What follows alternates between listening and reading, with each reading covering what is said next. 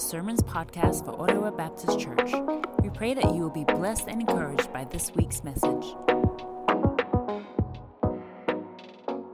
The truth is that God is all-knowing. God is all-knowing. He knows everything. Now, human beings, we don't know everything, right? We learn things by gaining information or by experiencing something. So, for example, human beings, we're ignorant. We're ignorant. We just don't know some things. I remember one time I was at my mate's barbecue, and we were sitting around the barbecue and just talking. And he had invited some friends from other places, and I was just being an idiot. And we were talking about our church. I'm a pastor at North Cross, and I was just talking about North Cross, and I was like, "Yeah, man, good church, but I really hate the pastors there." Guy sitting across from me, "Yeah, man, that church," and then proceeded to blast me and my church without knowing. Sometimes human beings, we just don't know some things. We're ignorant. Even if we're not ignorant, we can be forgetful. We forget some things. Man, I remember a time.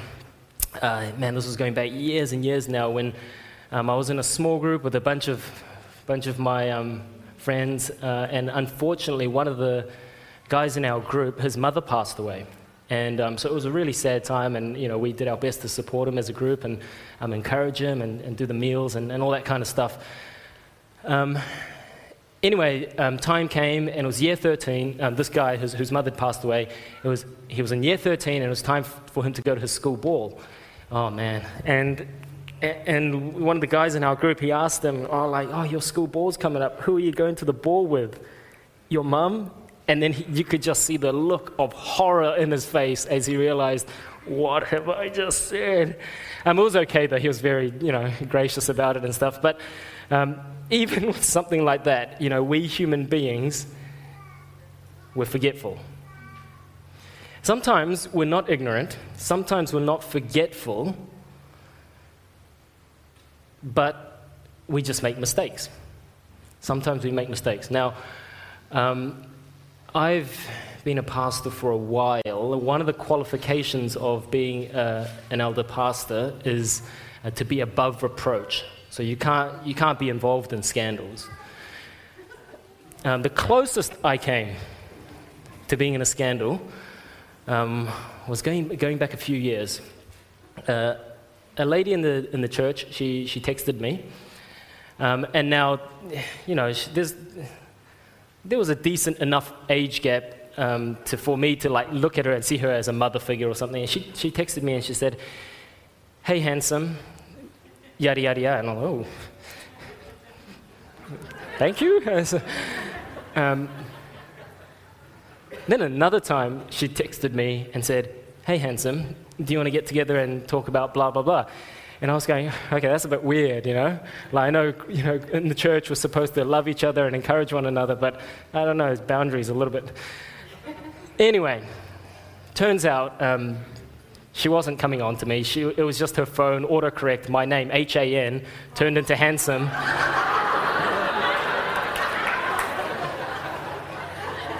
So sometimes we're not ignorant. Sometimes we haven't forgotten. We just make mistakes. Actually, this happened with two different women in the church. Anyway, we're lacking in information. We're lacking in knowledge. So we're prone to failure. We're prone to mess things up. But this is not the case with God, because God is all-knowing. He is omniscient. Do we have any homeschoolers in the room? Just a few? Man, just one row. Okay. The homeschoolers here will know omniscient. It comes from two words, omniscience, which means all knowledge, all knowing. God is omniscient. So in our remaining time together, I want to examine just two aspects of God's omniscience. We're just going to unpack how wide and how deep God's omniscience is. So first of all, God's knowledge is perfect. God's knowledge is perfect. He knows things as they truly are. What I've outlined, ignorance, forgetfulness, mistakes, that doesn't apply to God. God's not misspelling my name in the book of life. None of that's going to happen to God because God never learns anything new. Nothing ever takes God by surprise or catches him off guard.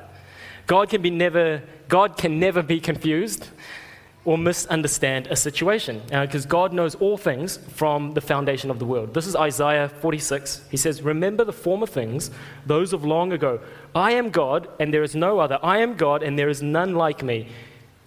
I make known the end from the beginning, from ancient times, what is still to come. My purpose will stand, and I will do all that I please." So God knows the past. God knows the future. His knowledge is perfect. He even knows the potential and possible outcomes of history. Yeah? So Matthew 11 says, "Then Jesus began to denounce the towns in which most of his miracles had been performed, because they did not repent. Woe to you, Chorazin! Woe to you, Bethsaida! For if the miracles that were performed in you had been performed in Tyre and Sidon, they would have repented long ago in sackcloth and ashes. But I tell you, it will be more bearable for Tyre and Sidon on the day of judgment than for you." He knew that if these miracles had been done in Tyre and Sidon, they would have repented. And then again, in verse 23, "And you, Capernaum, will you be lifted to the heavens? No, you will go down to Hades. For if the miracles that were performed in you had been performed in Sodom, it would have remained to this day. But I tell you that it will be more bearable for Sodom on the day of judgment than for you." So God's knowledge is so encompassing, all-encompassing, that he knows what would have happened in any given hypothetical situation. So I don't know the respective ages of everyone in this room, but probably some of the biggest things that I've lived through in my lifetime, one of them would be 9/11, right? That's probably the most world-changing thing that I lived through. But God knows what the world would have been like had 9/11 not happened. God knows what the world would have been like if Pearl Harbor had never happened. God knows what New Zealand would have been like if we didn't have lockdowns, or if someone else got elected, or if you went to a different school or married a different spouse or whatever. God knows the outcome of all these things because his knowledge is perfect.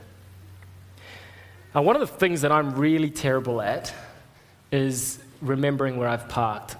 Honestly, you think, by now, I've been driving for a long time, and going to the mall for a long time, unfortunately, but you'd think I'd remember where I park now, but still, I forget every single time.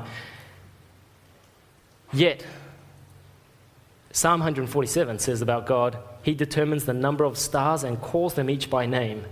Great is our Lord and mighty in power. His understanding has no limit." I can't remember where I parked an hour ago. God knows the stars by name, how many there are. Matthew 10, "Are not 2 sparrows sold for a penny? Yet not one of them will fall to the ground outside your Father's care. And even the very hairs of your head are all numbered." God knows how many hairs you have.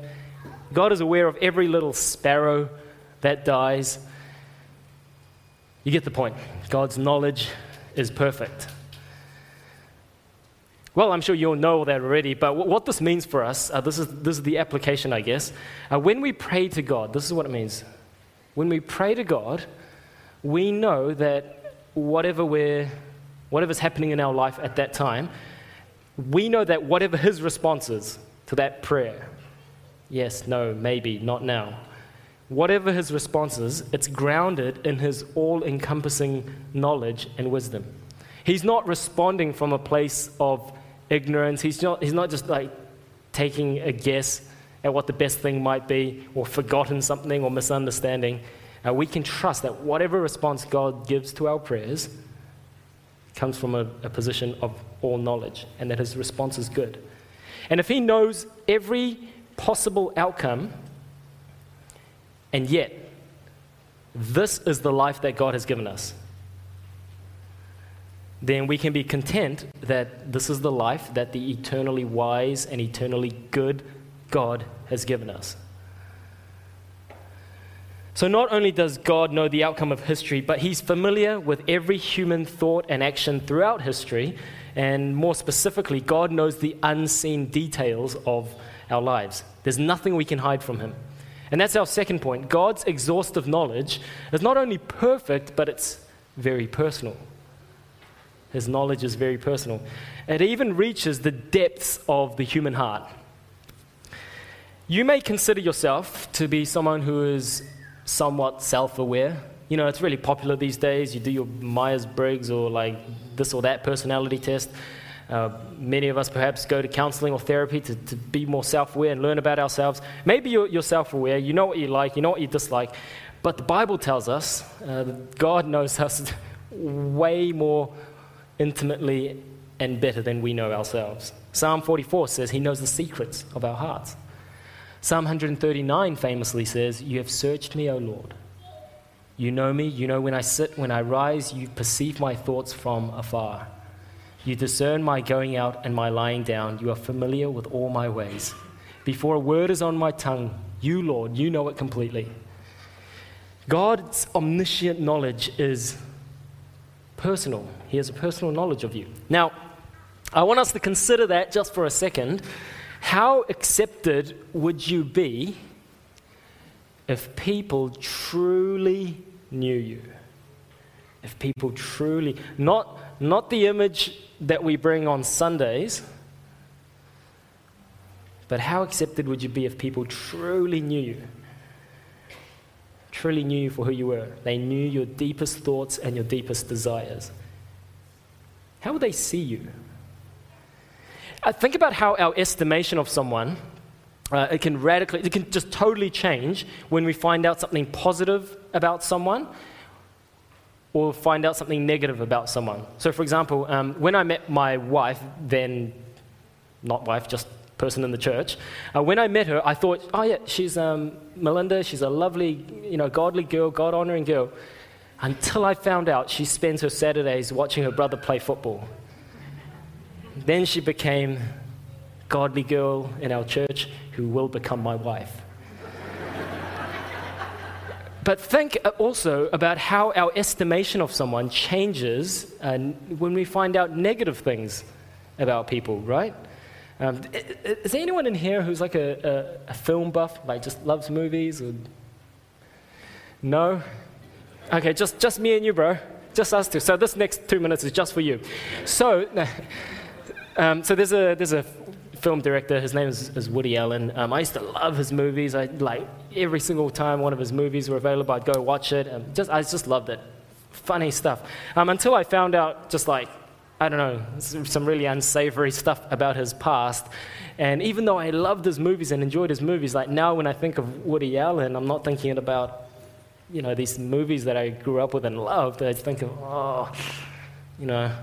I don't know about that. I don't know if I want to support this kind of stuff. So my point is, when we know the depravity, the true depravity of people's hearts, like our estimation of them drops a little bit. So track with me here. God knows you, me. He knows us perfectly to the core. And if we're honest with ourselves, we are not as great as we think we are. In fact, we're terrible. I mean, I know we're wonderful creatures made in the image of God, and we represent Him. But since the fall, we're stinkers, you and I.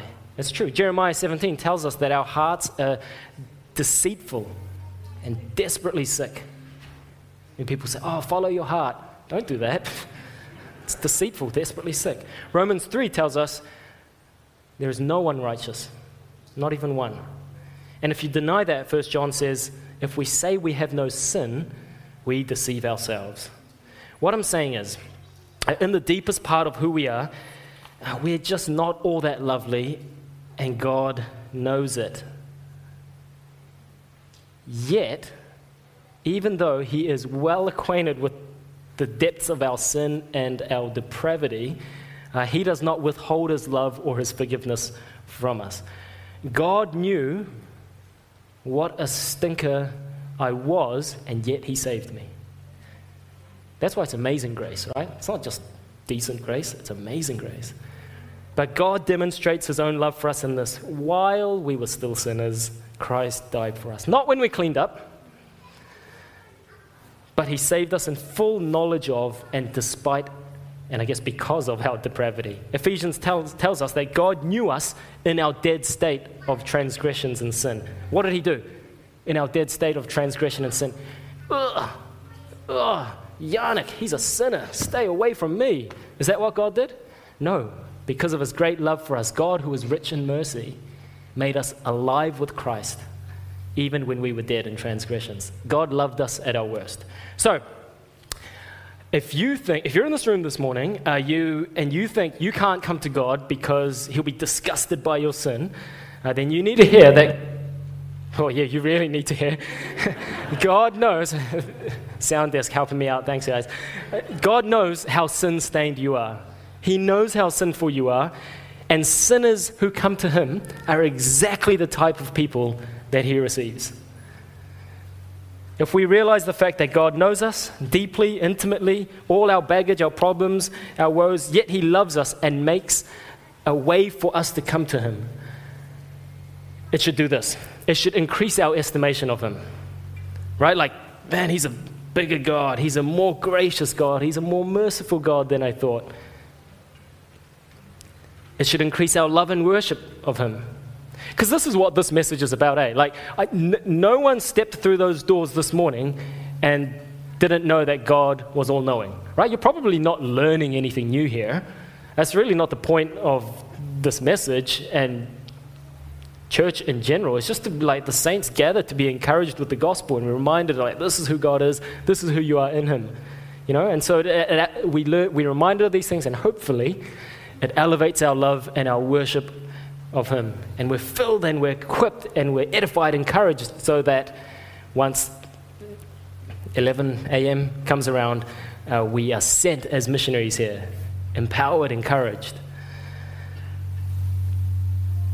So when my wife and I were dating, I always felt the need to do my hair, wear cologne, dress nicely, etc. Just that need to, like, look really perfect all the time, because we're, in that dating phase, you're kind of insecure about your partner, like seeing you how you really are and not liking it. Well, I don't feel that pressure anymore. Don't get me wrong, I still want to look nice, I still shower, but I do that from a free, unburdened heart, a willing heart, because the pressure's totally off, right? The pressure's off in marriage because she has seen me lying in bed vomiting. She's seen me on the toilet when I'm sick, 3 days into our honeymoon. It was the eggs. Don't go for the eggs in the buffet. She's seen me at my worst, and she still loves me. The pressure, the burden, it's off. It's gone. And I know it's a silly illustration, but it's just to explain this one last result of what happens when we understand that God knows us personally. Understanding the fact that God saved wretches like us should enable us to live for him freely. That is, without a duty-bound, burdened heart. Freely. Why? Because we know the weight, the wrath of God is not on us. Like, we're already in. We're in. He's got us. Nothing's going to pry us from God's hand. And he knew us at our worst, and he loved and saved us anyway. So now the life that we live for him is free, without burden. It's from a willing heart. The burden's light. There's no pressure. And so that means every time we stuff up, which we will, and we do, we just go, okay, like, that wasn't great, but I'll repent, confess my sin, get back up, and keep running the race. And we can just do that over and over. And suddenly Christianity and Christian life isn't about, oh, you better keep these rules, or you better make sure you do this and that and do this. That's not Christian. That's the antithesis of the gospel. I have to do this, do this, do this. No, it's remembering that God has done all the work in Jesus Christ. We couldn't live the perfect life. We failed. We fell short. That's why God came down to us because we couldn't get to him. And in Jesus Christ, God lives the perfect life that we couldn't live. He dies the death that you and I should have died, comes back from the dead, defeats death, and is seated at the right hand of the Father. And everyone who confesses and repents and places their faith in Jesus Christ, just, Jesus, I'm with you. That's it. All right? We just carry on living our Christian lives. Easy. And this is what this table represents. We're about to take communion now. So as we take communion, and then as we go from today, our hope, our prayer is that we're encouraged. Life is tough. Life is hard. Sometimes there are floods. Sometimes your 2-year-old wakes up every hour.